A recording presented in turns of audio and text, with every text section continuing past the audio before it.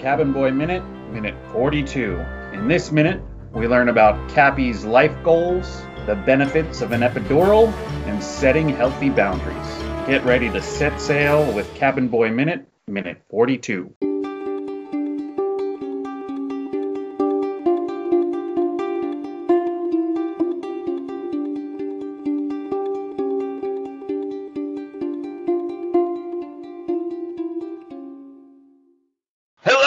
Welcome back to Cabin Boy Minute 42.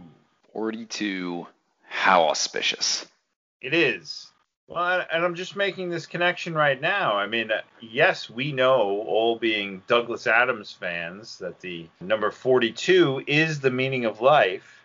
And it seems very fitting for this episode, right? They're contemplating life in some respect. Good observation, sir. So we join Cappy and Nathaniel once again deep in conversation.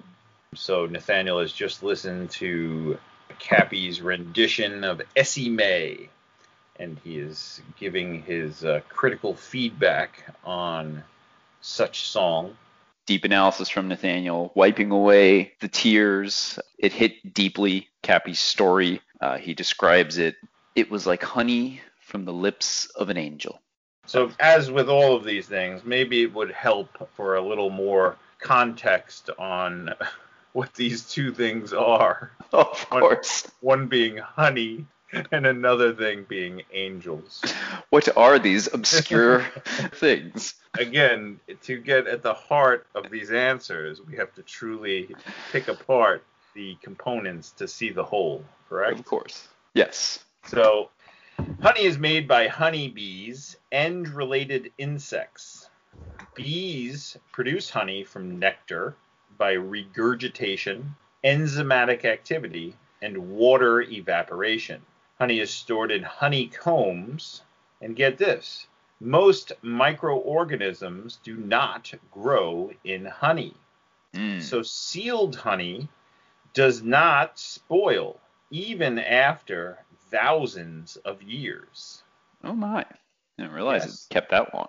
Yes, indeed. Moving right along. To what? I was going to research angels. I looked at the angels Wikipedia page. Way too much information. So an angel is a spiritual being of sorts, revered in some religions. That's what I will say. A perfect summary. So, is he accurate? Is this song like honey from the lips of an angel? No.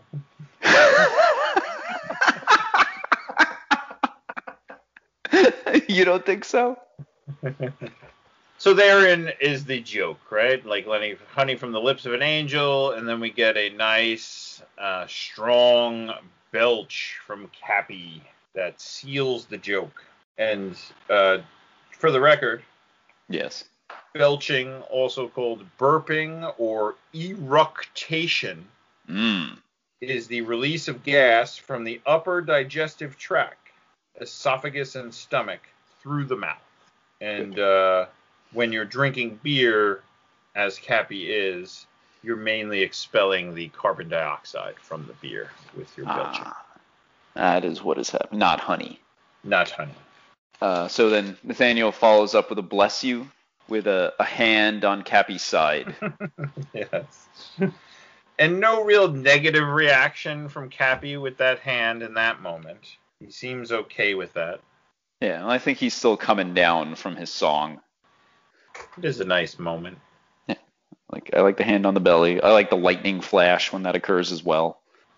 And then Nathaniel getting reflective here. Oh, Cappy, tell me about all of this. Tell me about the sea. What does it mean to you? So before we go to his answer, I mean, what do we think Nathaniel's driving at when he asked this question? You know, just based on what we know about Nathaniel at this point. Why would he care? Well, he's, as we've previously discussed, right? His experience on Outward Watch was transformational, right? I mean, it's really kind of the crux a major turning point in both the movie and his life. He almost died. He's had either a near-death or perhaps a full-death experience. We don't know. But he was trapped out at sea for over a week, visited by the Cupcake, Kenny's angel/devil/spirit, saved by Chalky. All these things occurred, stripped away his sense of self, right? His sort of like mental consideration of himself as a fancy lad. That has really been broken, I think. And he's kind of looking at the world with new eyes. And, he now considers himself part of the crew, and he's trying to learn their ways. And Cappy, obviously, as, a leader and perhaps a father figure, he's searching for some wisdom. I think it's also has to do something with, yes, he had a near-death experience. Yes, he's kind of out of his element. But if there's anything that, even pandemic living teaches you, when you're stuck out in a boat and you're not just rushing from one thing to the next thing to the next thing, presumably if he was on the Queen Catherine, he would have all kinds of activities and entertainment of sorts that he would be rolling from one thing to the next and never even have the time to reflect or think about anything else, much like the limo. It's just about get me in the limo, get me to where I'm going, then get me to the next thing, and the entire life just continues in that way. I mean, I know that we are gentlemen that enjoy the great outdoors, and, it's that slowdown that gets you reflective a lot of times, and it's part of it. When you don't have anywhere to be, it does open that up. So I think that also is working to serve to open him up in this moment. That's a good point. So now we got Cappy's answer. Basically money. I come from 6 generations of seamen. And those 6 generations all had the same goal in life. Catch fish, sell them, get drunk, get laid. Yeah, so that's the life cycle of a fisherman, I guess. Catch fish, sell them, get drunk, get laid. Doesn't sound like the worst life. So again, Nathaniel responds, I don't think Aristotle could have said it better. Aristotle, Greek philosopher, lived from 384 to 322 BC. He was taught by Plato. He remains one of the most influential people who ever lived. Contributed to almost every field in existence and the founder of many new fields. He founded formal logic, pioneered the study of zoology, the scientific method, ethical and political theory, theology, rhetoric, and literary analysis, among many others. Clearly a giant nerd and an overachiever. The word Aristotle literally means the best purpose. And then, so Aristotle's direct quote, through discipline comes freedom. And if you're going to extend that to the catch fish, sell them, get drunk, get laid, to the discipline of catching fish and selling them allows you the freedom of getting drunk and getting laid. I like that. All right. Well, I am going to take a dive here. So Nathaniel said that he didn't think Aristotle could have said it better than Cappy. So, on the good life. Aristotle taught that the highest good is known as eudaimonia, a life lived rationally and excellently according to one's function.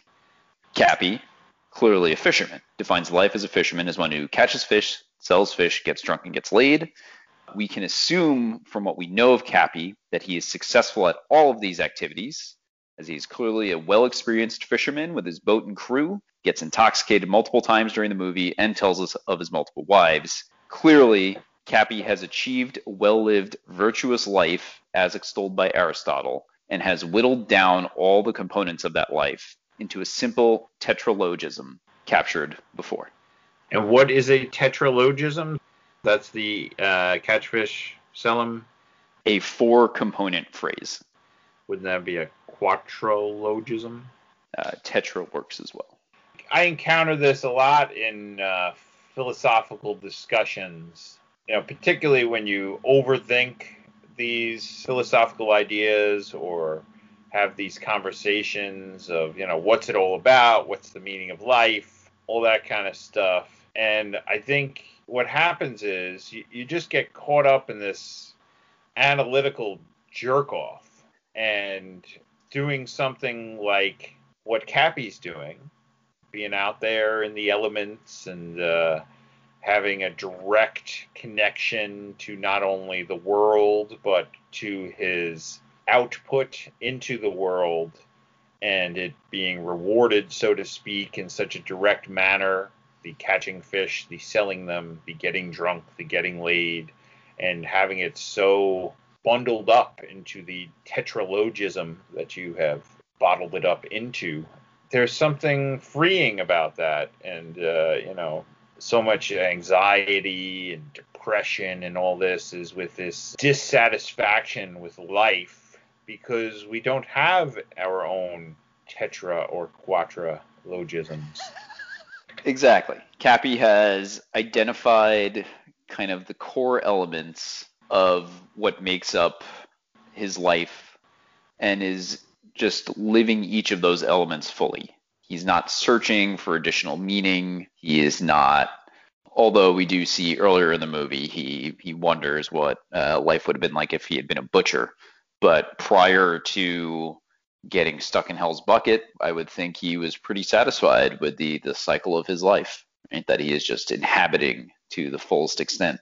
Or is that more a causal relationship, like living rationally affords you the opportunity to live excellently? If you're confused, you're irrational, right? And if you're living irrationally, it's very hard to live excellently. Yes, you can't identify those things that you need to do that will lead you to happiness, lead you to the good life.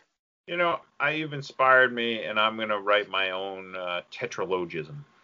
Can we come up with a tetralogism for Cabin Boy Minute? Record, edit, post, tweet. Well, beautiful. Aristotle couldn't have said it better. No, he couldn't have. So Cappy does agree. He says, So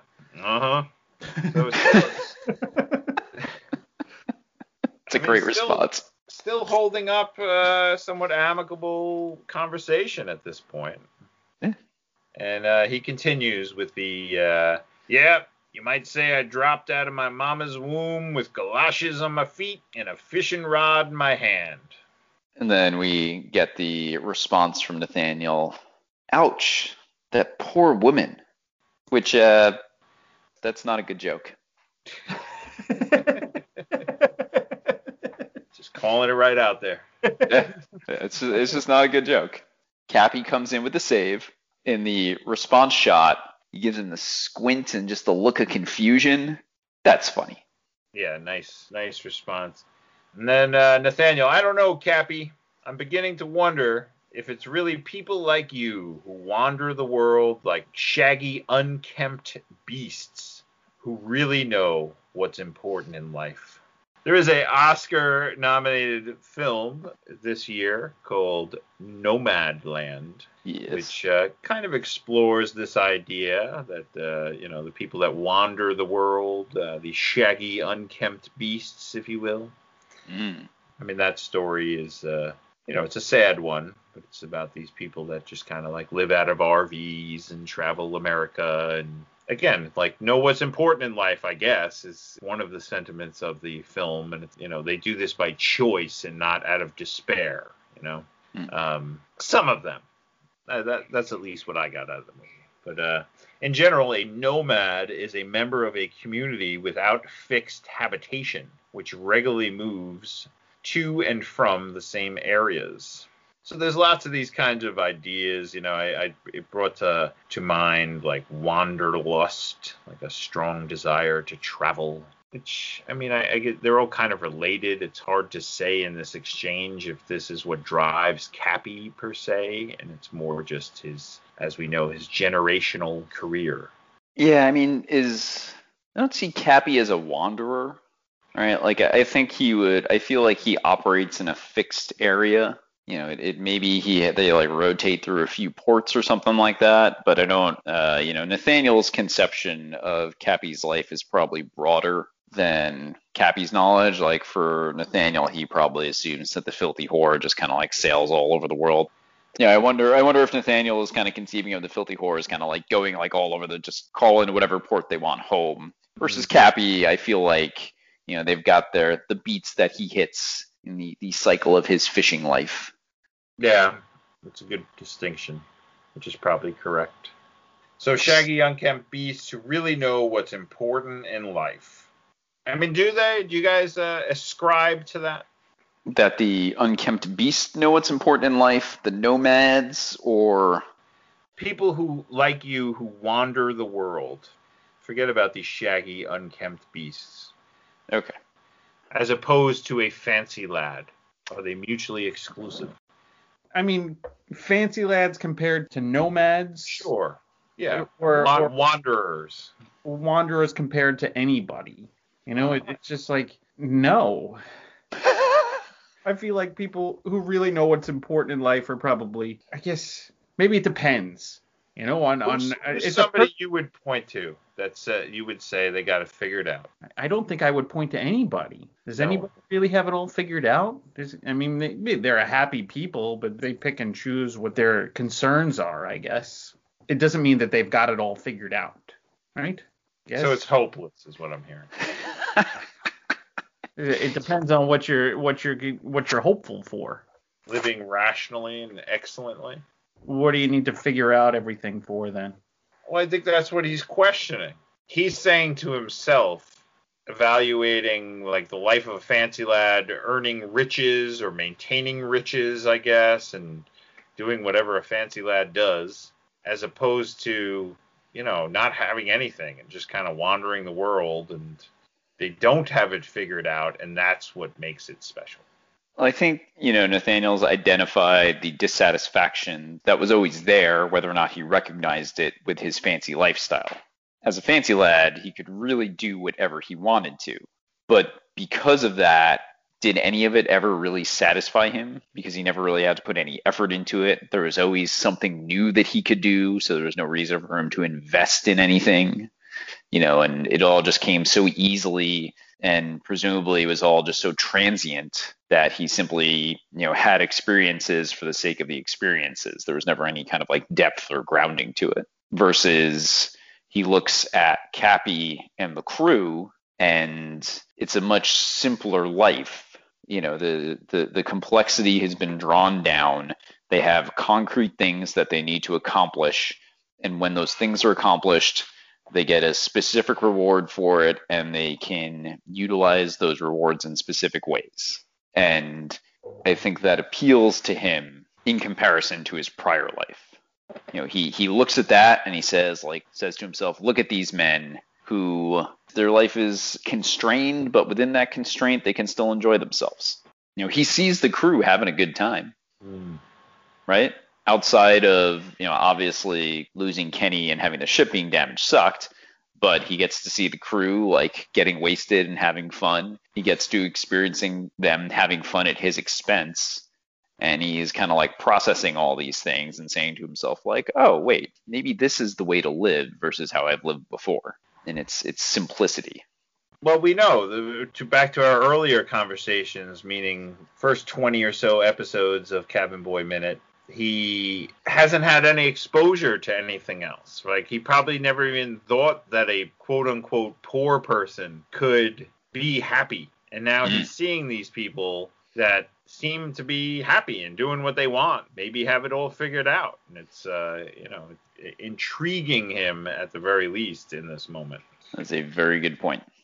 So, to which, and maybe out of fear of evaluation, because again, he has his rational, excellent life all figured out, Cappy does, and why evaluate it at that point, which is probably what we're experiencing with Scott here, who has it all figured out, and, just the sheer exercise of trying to figure it out puts it all in doubt and jeopardy, so please don't go down that line.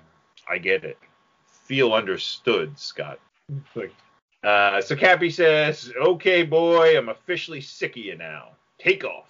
And Nathaniel jumps in very quickly. Are you quite sure? You know, sometimes if we had a little too much to drink, we tend to say the opposite. I did try to find if there was any scientific evidence to this idea of saying things that are the opposite when we are intoxicated. You know, there's an old adage that a drunken man's words are a sober man's thoughts, meaning that probably what you say when you're drunk is more in line with what you think rather than the opposite. Alcohol does affect the top of the brain known as the cerebral cortex, which can clearly change the way you behave, but no direct evidence in my preliminary research that it would necessarily make you say the opposite of what you believe. No, the little bit of research that I put in supports what you just described there. One gentleman, Bruce Bartholow, author of Alcohol Effects on Performance Monitoring and Adjustment, Effect Modulation, and Impairment of Evaluative Cognitive Control, said that I didn't get all that. Can you say that again? No. Alcohol doesn't make you behave badly. It just makes you careless. I mean, we've done plenty of our own studying, and let's say that life experience has been affirmed. Yes. I think we can all be confident that Cappy is saying exactly what he means. He does not want him there. All right, so the commentary. Silence. Yeah, a lot of silence, but then they do go into a whole discussion. Mm-hmm. So Chris Elliott gets the ball rolling after quite a bit of silence. Again, evaluating this here movie and its reception, if you will. So he says a comedy audience or an audience going to see a comedy changed as the years went by. People going to see this, meaning Cabin Boy, were used to seeing Jim Carrey movies and that kind of stuff. And then Resnick chimes in, well, no, but Ace Ventura was the big hit the same year. And then Elliot jumps in, well, that's just it. Resnick talking about Ace Ventura. That was a big crowd-pleasing, delivered the goods. And then Mike Sachs jumps in, I mean Biodome with Pauly Shore didn't get reviews like this. Resnick, right. But no, that's a good point. See, and I never saw a Biodome. Elliot, he says, I remember thinking that got by under the wire, Biodome. And then Resnick, there were a lot of B-level comedies that period that would come out, bomb, not do business, and then basically everybody would forget about it, as opposed to Cabin Boy that got all of this excess attention. So they're kind of, reevaluating again why Cabin Boy stood out as much as it did as compared to other shitty comedies. But anyhow, Rotten Tomatoes scores of critic aggregate reviews. So Cabin Boy got a 46%. Ace Ventura, 49%. So not that much better. Critical acclaim. Biodome, which they're saying, didn't get reviews like this, has a, wait for it, 4% on Rotten Tomatoes. I mean, it makes Cabin Boy feel like Citizen Kane compared to Biodome. Guess I know what our next podcast is going to be. All right, so who wins the scene? Cappy. Great drunken believability. Yeah. Cappy bringing it. For video game ideas, some sort of video game segment that plays on the catch fish, sell 'em, get drunk, get laid bit. I was thinking about this earlier. You can absolutely take that whole sequence, thinking of it as it's a game you can play on your phone every day. Part of the game, you go catch some fish, and you go pick your spot where you're going to go catch fish, and then you have to choose what port you're going to sell your fish. You'll get, depending on what you catch and where you'll sell it, you get a certain amount of money. Then you choose where you're going to drink, and then you have to balance how drunk you want to get with how much money you have left over, because then that defines what kind of lady you get to spend the night with and whether or not you get to enjoy your night, depending on how drunk you get. It's funny because when you were explaining it, I also would have added the device where the different ports you make more money at certain ports, but the more money you make, it's related to how dangerous the ports are. Sure. So that can, factor into your decision that you make more money, but you also might die. Yes. Maybe traveling to the port is dangerous. The CFSFGDGL acronym doesn't really roll off the tongue. No. CSGG. CSGG, just go with. There you go. That could work.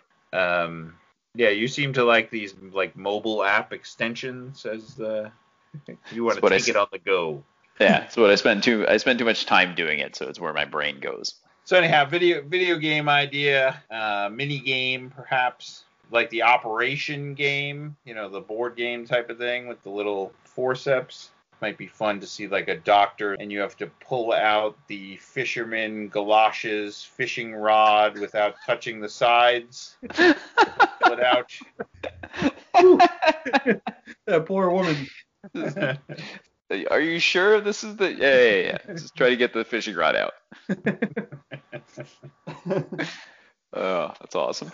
So gags per minute. I got 11. Number 1, it was like honey from the lips of an angel. Number 2 is the burp. Number 3 is the bless you. Number 4 is catch fish, sell 'em, get drunk, and get laid. Number 5, I don't think Aristotle could have said it better. Number 6, you might say I dropped out of my mama's womb with galoshes on my feet and a fishing rod in my hand. Number 7, ouch, that poor woman.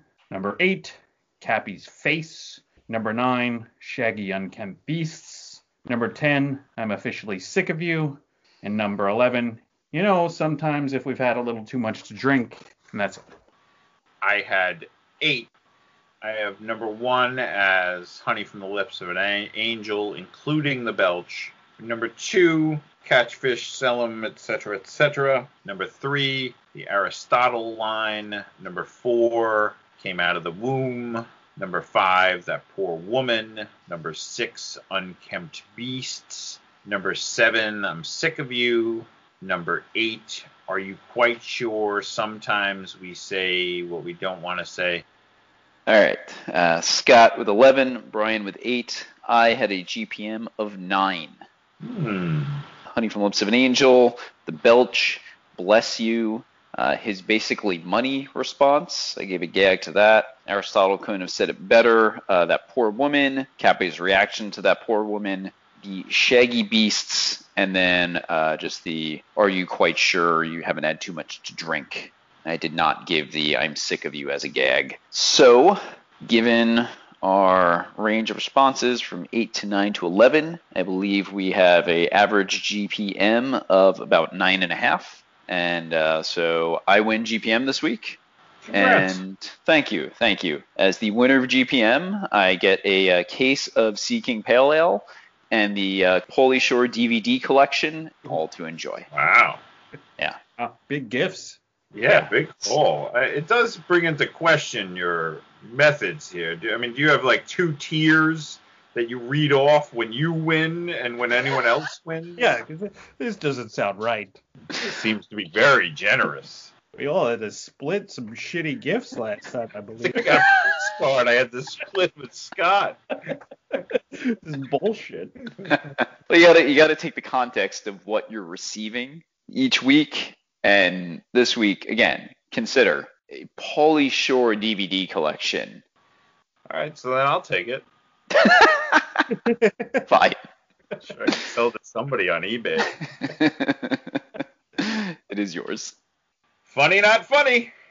I got funny. Not funny. Ooh, conflict. I have funny. Uh. So, Rob, what say you first? Wasn't quite all the way there for me. Ouch, that poor woman's kind of painful. Just get stuck on that one. It's a little rough. And, again, I feel this is more of like a connective tissue moment, bringing Nathaniel and the captain together, displaying their relationship versus just kind of we're going to play this for laughs type of minute. Scott? Ouch, that poor woman is great. I giggle. I giggle at its stupidity. I giggle at honey from the lips of an angel, and I constantly tell people bless you after they burp, much to their disappointment. I think it's funny. Yeah, I think I was swayed by the honey from the lips of an angel joke, because I do use that a lot, and I really like that one. Yeah, it's a slow scene, but it's steady with a few different jokes in there. So I could see how you could say not funny, I'm not saying you're wrong. I just skewed at the moment I watched it onto the funny side. We can agree to disagree. It's fair. All right. Well, thank you all for joining us here on Cabin Boy Minute, minute 42. We'll see you next time on Cabin Boy Minute 43. Adios. Bye-bye.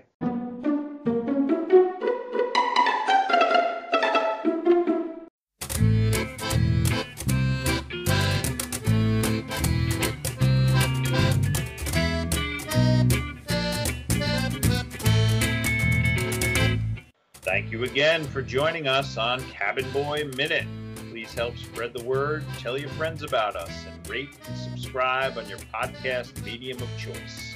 Check out our episode notes where you can find calls to action, details on how to support the pod, or leave us a message.